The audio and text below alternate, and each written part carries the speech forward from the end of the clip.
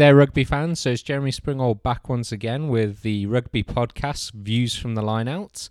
Well, it's really hot enough, isn't it? You know, Test week is now here for the Lions versus the All Blacks. And first test in Eden Park. So there's a hell of a lot to talk about with that, especially with the previous games that I haven't talked about before. So the New Zealand Maori game and the Chiefs game as well.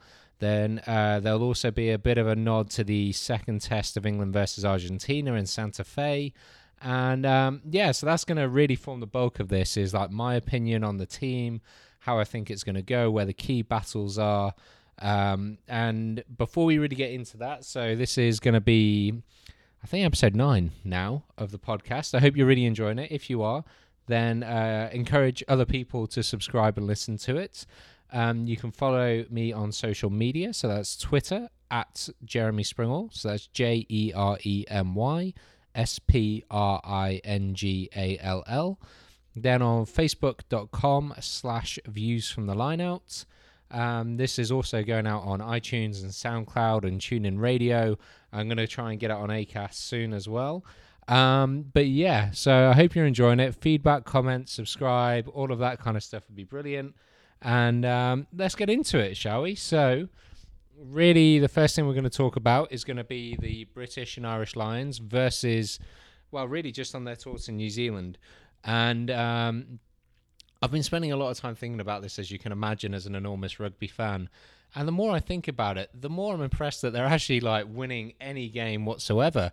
Because we've got to remember, this is a scratch side coming up against some teams, especially the Super 15 sides, who are like halfway through their season. And so it's just incredible to think that, yes, there's a lot of quality in the Lions team, but they've got to learn how to play with each other. They've got to, there's a lot of idiosyncrasies kind of involved with it, especially around running lines, how players interact in different situations and stuff like that. So it's not too surprising that they've lost a couple of games, if I'm honest with you. But what we have seen throughout the tour is an improvement, a vast improvement from the first couple of games, where they really didn't get a game plan settled. It wasn't immediately obvious and clear. And very few players in those first couple of games really threw their hands up and said, you need to pick me. There's no option. I'm the only guy for you. Really, the ones who did were Ben Teo and actually Owen Farrell. And you can see the importance of those two within the side. And it looks like the Lions' game plan is really developing into this rush defense from Andy Farrell. And it's almost like a rugby league defense where they want to take the space away from you, not be passive, make a dominant hit. And also just a gigantic forward pack, like a big forward pack effort to dominate the set pieces. So the restarts such as the scrum and the line out. And then a brilliant kicking game from the scrum half and fly half to really pin the All Blacks and their sides back in territory and basically just squeeze the life out of them before capitalising on a mistake or generating them some themselves. And really this was definitely epitomised in the Maori All Blacks game, where the Lions won 32-10, and the Maori, their backline, my God, is it filled with some talent. You just got to look at the names: Tawera Care-Barlow, Damien McKenzie, Reiko Ione, Charlie Ngatai, Matt Proctor, Nehes Miller-Scudder, and James Lowe. And a lot of those guys are full capped All Blacks. And some of them, especially people like Damien McKenzie, have been talked about in very, very glowing terms. And when you think about it, their only try from Liam Messam really just came from a mistake from George North, who kind of went down in the wet a bit, fumbled it backwards, got in a mix-up with Lee Halfpenny. They didn't really create anything. It was people have read a few things of the vision of Milner-Scudder's kick. No, it was lucky. It was, to be honest, you see kicks like that all the time in the Aviva Premiership in the Northern Hemisphere, and we lament it as what a waste of ball position, territory, everything. And it was only resulting in a try because of a player error. So they really did up front squeeze the life out of that Maori pack and put the pressure on. And it really backs up what they did against some other teams earlier in the tour as well. So the Crusaders, which was almost the New Zealand All Blacks starting 15, they really almost put them to the sword apart from one scrum. And, We'll have to see how it kind of goes. But that, some players from that tour. So Conor Murray from the New Zealand Maori game, unbelievable kicking game again. Everything was contestable. Anthony Watson was getting up there to compete. Halfpenny looked really good as well. Like Ty Furlong was making some amazing pass plays with Johnny Sexton in the midfield, like wraparound pass plays, which is really not to be expected from a prop. So it was great involvements. But really, the stars of that side were the back row: Peter O'Mahony, Sean O'Brien, and Telupe Faletau. As a back row, you've kind of got the ball carrying ability of Sean O'Brien, who's destructive as a ball carrier. Then you've got the kind of link play of Telupe Faletau. I guess he kind of can sit in between as either a carrier, like first receiver. He can make the plays. He can pass. He can track back. He's very much a kind of glue player where he binds like sections of the game together and different workflows and things like that. And then you've got the of what is probably the most old school kind of style player that you can imagine, and Peter O'Mahony, who just has a bit of dog about him, is gritty, very Martin Johnson-esque in his approach to the game. Doesn't say a lot, but when he does, you stand up and listen to what he's got to say. But it will be in the trenches with you and just will like slug it out with anybody that you need to. So as a back row three, I think they work exceedingly well, and Omani's line-out work as well was exceptional in that game. So they had Cruz and Itoje going up in the line-out, but having two line-out jumpers isn't normally enough. So having a third option in O'Mahony was just absolutely brilliant, and you can see based on what he did in the Six Nations that in that final game against England, seeing that line-out to take the momentum away from England was just absolutely essential to their victory and preventing the English Grand Slam in that. So it was quite impressive. And, I think after this game, so this was the Saturday team, as they call it. So they were unbeaten all tour.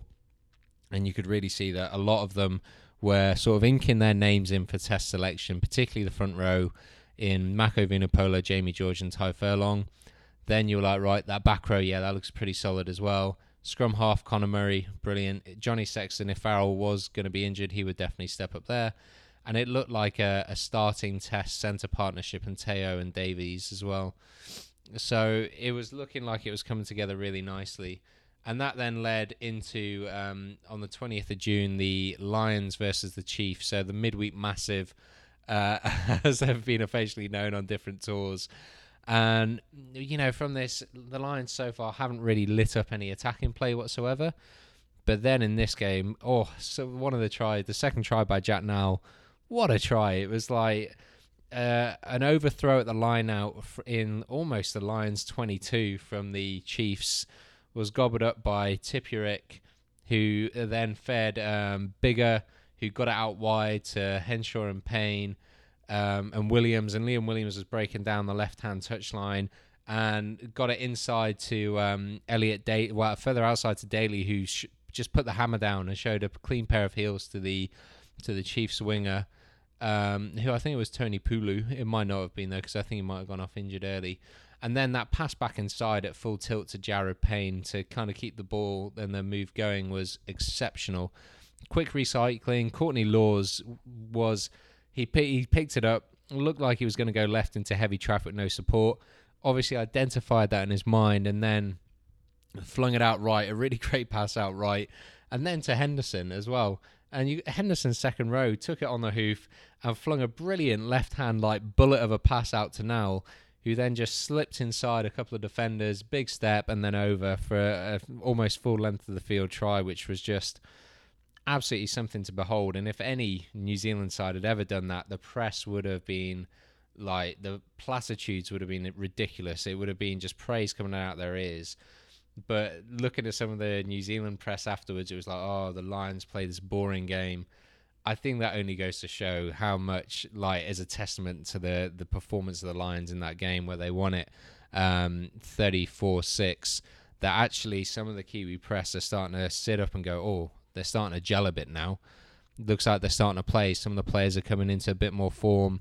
The game plan seems to be there. Again, it was a massive suffocating defence from them. Big forwards carrying around. And, okay, yeah, you can say with the Chiefs lineup, they were missing a number of their like All Blacks players being so close to the first test. But at the same time, you're kind of like, it's not a bad lineup either. Players in the second row like Dominic Bird. You've got Stephen Donald at fly half, who was like won them the World Cup with that final kick after being on holiday in 2011. You then also had like Sean Stevenson at fullback that people have been raving about. Tim Nanai Williams at outside centre, who's been around and done it all. And it was just really impressive. And I was really pleased to see like Nal get 2 tries. And the first one was just through sheer work rate around, like chasing the ball across the field, and then like pick and going effectively through the middle and scoring it. That is what he's known to do at Exeter. And it just showed. And then his like nice link play with Liam Williams off a loose kick from the Chiefs for Williams to make the break and then feed inside to Jarrod Payne.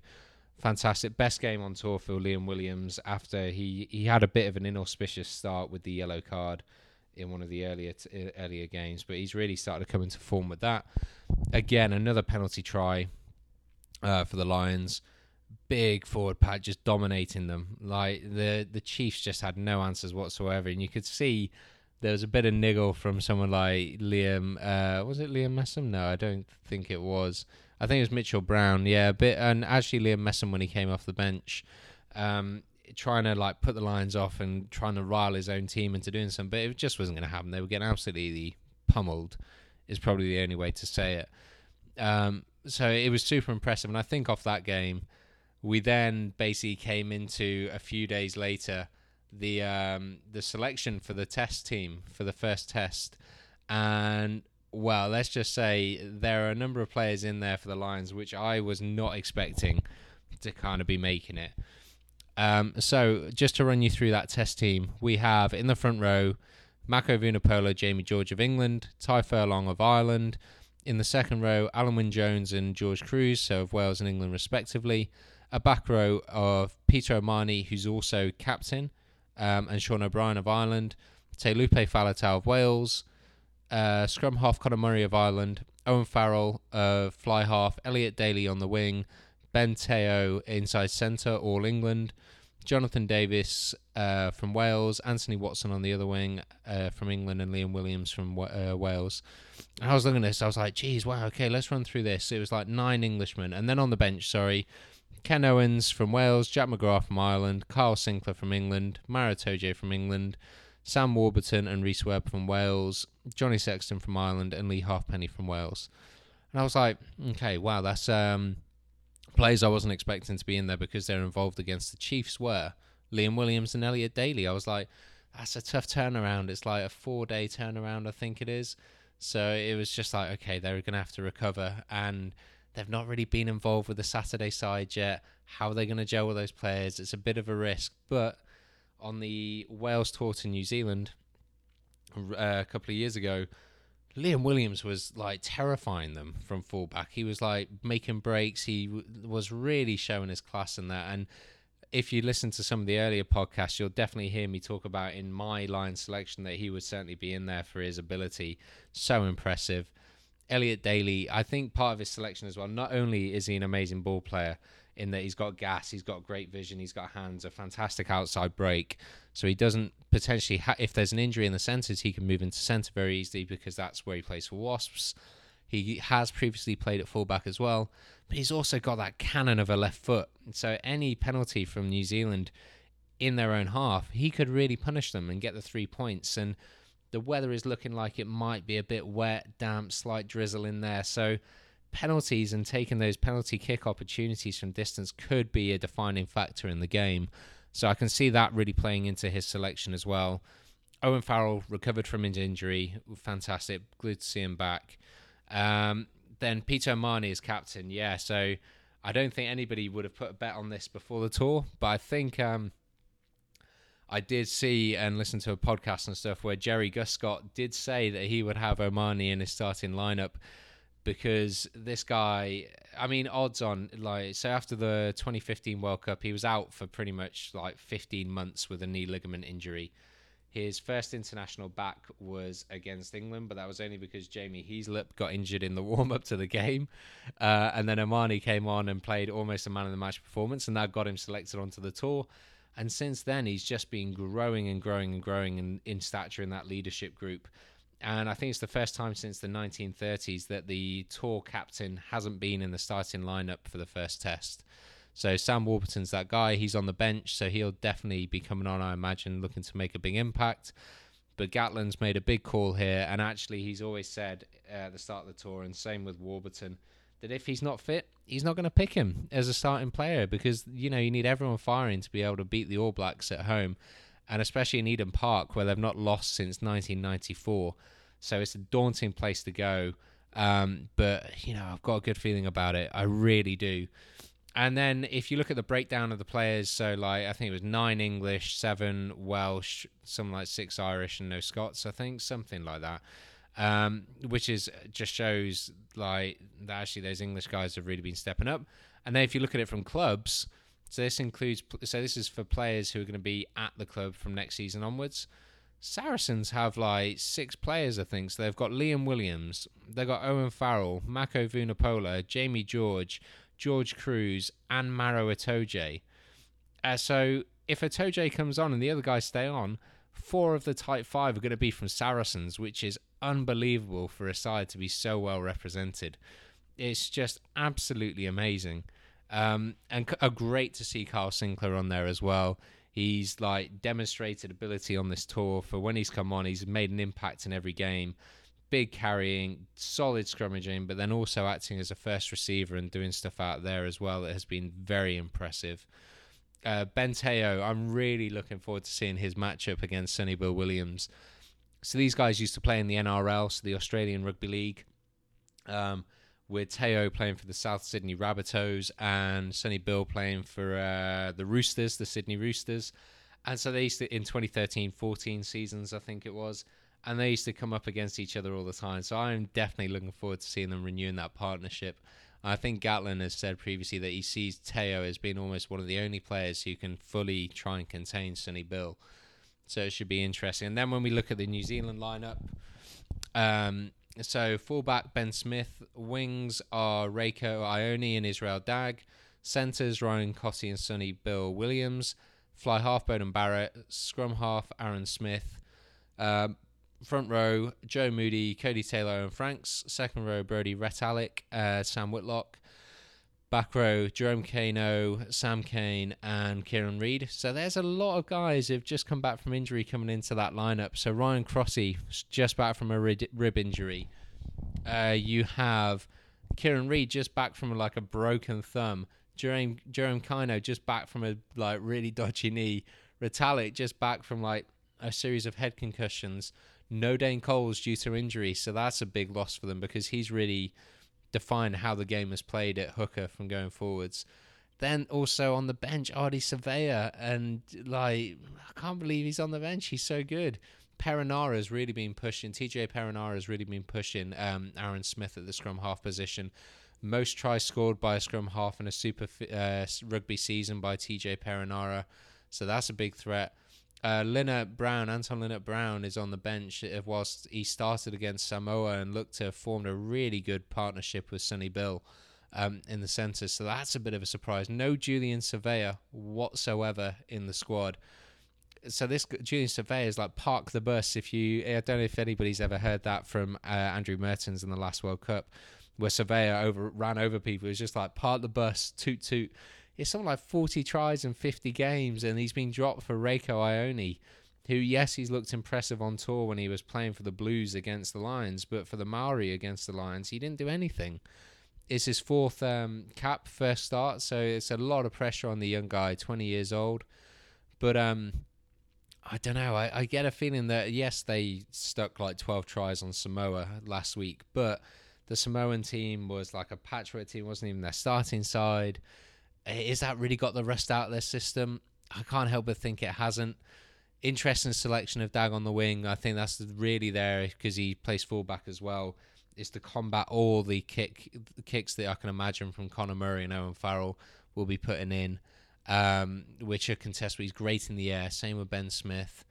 So I can really see this coming down to. So key matchups for me are going to be George Cruz versus Brodie Retallick. Line out dominance, round the park. He needs to Cruz doesn't carry a huge amount, but he tackles a lot and needs to contain Retallick, whilst Cruz is also the line-out leader for the Lions, so he's going to be really essential to them disrupting the ball. O'Mahony versus Sam Cane, I think will be another one as well. So O'Mahony will hopefully be keeping a lid on Sam Cane at the breakdown. And so we've got, I think it's Jaco Paper is going to be the referee. He's been very even-handed so far on the tour. He's referee previously, so we'll see how that goes at the same time. So it should be interesting. George versus Taylor. You can't help but feel George has got the edge on Taylor at hooker there.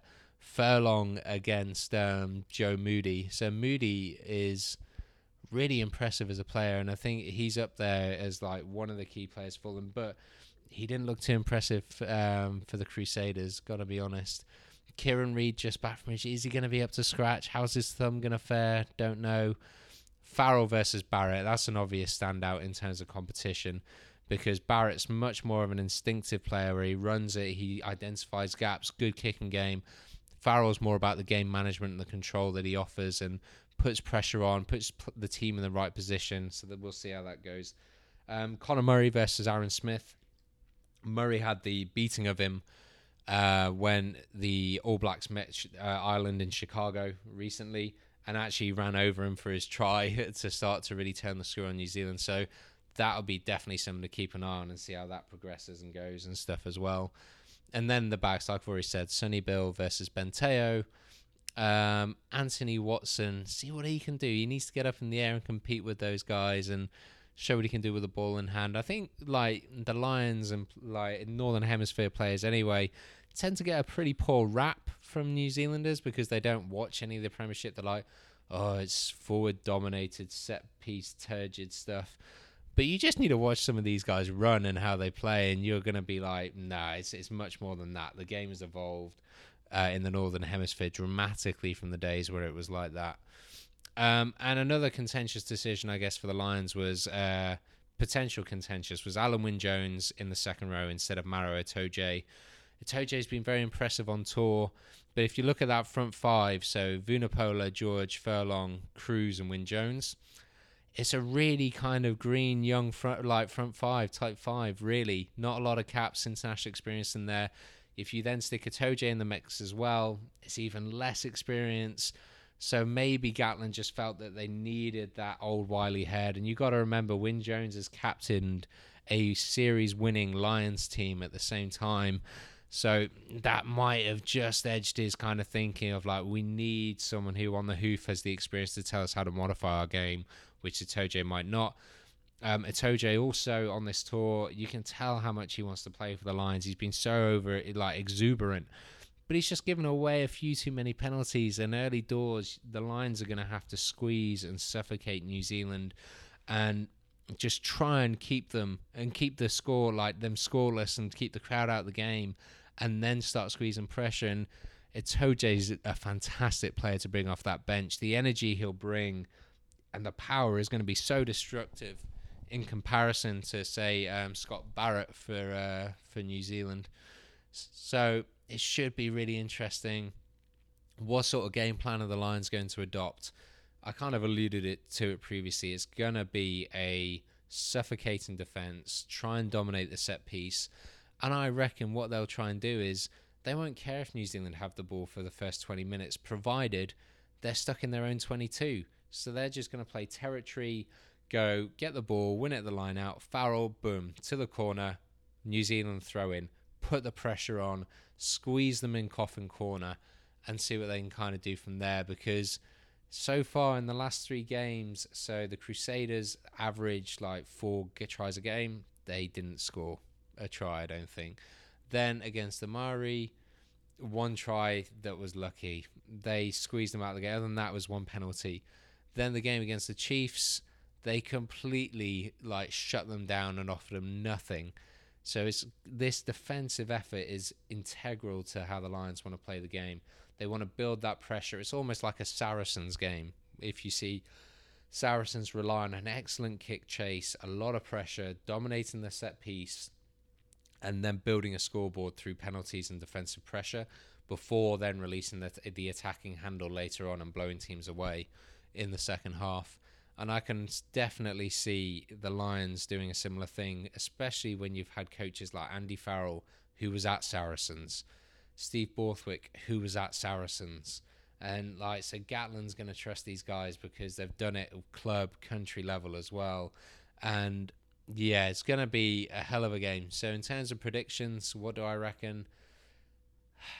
My heart is like Lions all the way. They're going to do the first test. They're going to make history because they're going to be such big underdogs. I mean, there's nothing for them to lose. Whilst for the New Zealanders, there's so much that they're double world champions. This game, for some of them, because they only play them once every 12 years, is probably bigger than some of those World Cups. But it's a side where it's not for like silverware. It's just for bragging rights. So there's going to be a hell of a lot of pressure on those New Zealand players, probably more than they previously have had. And I don't know, will they crack, will they not? It's tough to say, especially if the game is tight and they've not been beaten in Eden Park since 1994, I think it is. No, 2004. Sorry, what am I about? 94. 2004. It's going to be like, geez, okay, here we go. Let's see what the hell is ratcheting up on it and cranking the pressure up.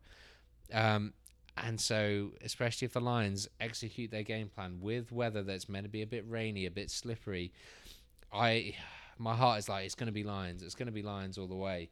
But then I'm like, oh, it's New Zealand. You know, their win record is like 95%. Steve Hansen is such an unbelievable coach. He gets these guys in there. You look at the experience, you've got world players of the year like Kieran Reid, Brodie Retallick, Beauden Barrett. You know, it's like unbelievable ability in that side. They only need one chance to get a try and convert it. They're just superb. But, you know, Ian McGeechan, the ultimate Lion, talks about test match animals, and you look at that Lion setup, you're like, okay, front row, Ty Furlong, test match animal. Wyn Jones, test match animal. I reckon George Cruz is as well. Same with O'Mahony. Same with O'Brien. Same with Murray and Farrell. And I reckon Oteo is as well. And I'm like, wow, that is a strong spine through that team. A lot of experience there. Used to winning trophies. Used to being toughing it out. And with especially something like, they were predicting something like 20,000 Lions supporters in the crowd. That would be nearly half the crowd would be Lions supporters. That could almost be like a Lions home game. So that could sway it their way. So I'm going to go Lions by 5 to 10 points for the first test. And then that'll set up the series amazingly. It'll crank the pressure onto the Kiwis. There's talk of them being like, oh, if they lose this first test, it'll be talked about in Parliament. There'll be questions about it. And that'll only ratchet up the pressure even more, which should make this such an unbelievable series. So I'm hoping the Lions are able to execute, that they're still in it after the first 20, because then they'll start to put the pressure on into half-time. And with some of these guys, I reckon Teo just gets his hands free once and there's an inside support line from someone like Daly or Watson, and they'll be over. So and especially if the Lions can play that territorial game and get the scrums in, like the Kiwis 22, they'll start putting the pressure on, building the pressure, the line out. So you'll have people jumping to compete, like Wyn Jones, Cruz, O'Mahony, Faletau is even underrated in the line out. They'll be competing, putting the pressure on the thrower, who hasn't started a lot for New Zealand. So, yeah, come on, Lions. You guys can do it. I know you can. So, okay, 5 to 10 for the Lions in the first test. And then, so really, I guess the final thing to talk about is the England-Argentina second test. 35-25 to England to seal a 2-0 series win. 4 tries, so Ewell's great try at the start with an offload from Launchbury. Launchbury was just devastating out that game. He was so good. Then Piers Francis, so Mike Brown was superb. Like, he was like Mike Brown from 3 years ago. He was running, catching, creating everything. It was brilliant. Danny Kerr, good try, and Will Collier, first try for England. So he's played some like 150 games for Harlequins without scoring a try, but then 2 for England and he scored. So great return record. But really, I mean, I'm looking at this. England were missing 30 players from injury and the Lions call-up for frontline selection. And yeah, they still had some serious experience in there, and they really told in this game. So like Mike Brown, George Ford, Danny Kerr, Hartley, Launchbury, and Rob Shaw. They really stepped up in this game and like led England through, especially with some of the younger players like Sam Underhill, Ewells, and Williams and Genge and stuff like that. But then I got a question, like Argentina used to be feared, absolutely feared down in Argentina. It used to be like teams would go there and get turned over irrespective of your reputation. But since they've been enrolled with the Jaguars in like the Super Rugby tournament, I can't help but feel their like performances have gone downhill. Yeah, their attacking play is amazing. They can like score off almost any phase, these stunning length of the field tries, but they just don't seem to be able to close the game out. And it's almost indicative of Super Rugby in that because there's no relegation or promotion, the focus is only on attack. It's not focused on like grinding out tight games, which the Northern Hemisphere of Aviva Premiership is. So they just seemed to flop over. It was like end to end, and England just managed it better and like got them over the line. But I honestly think that like the Argentinian pack has gone downhill since they've been in Super Rugby. It's not as much of a weapon for them anymore. Their defensive back play has gone downhill. So my real question that I was thinking to myself is, has Super Rugby been of benefit to Argentina? And I'm like, no, I can't make an argument for it having been. I think it's actually been worse for them to have been involved in that tournament. They would have been better like having their players scattered across the globe like they were before, and then being able to pick from anywhere. So like they haven't got Juan Imhoff in their side, despite the fact that he's one of the best wingers in the world, because he's not playing in Argentina. That's a big loss to them. They didn't have Marcus Ayerza for a number of years before retirement because he played at Leicester. It's just like I can't help but feel they've been hamstrung. And you kind of see the decline of other sides in Super Rugby as well. Like Australian teams are just completely underfunded, no grassroots funding. They're just going nowhere in Super Rugby either. So people like laud how good the Super Rugby tournament is. My sort of question is, really? Is it? I mean, most of the top sides are all from one country, New Zealand. The rest of them just really aren't that impressive. So, but great for England to kind of keep this win like going. I mean, I think it's one loss under Eddie Jones in his entire tenure to date. He was saying there's now 60-odd players competing for a squad of 35 when the Autumn Internationals comes around, which is a great place to be in. But, so that...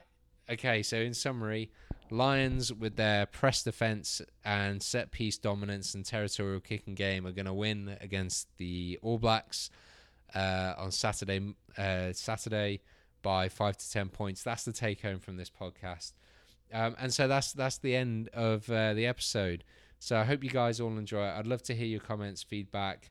If you like it, subscribe, rate it in iTunes and SoundCloud and all of that kind of stuff as well. Until next time, that's it. That's my views from the line out. I can't wait to talk about the first test in the next episode. It's going to be amazing.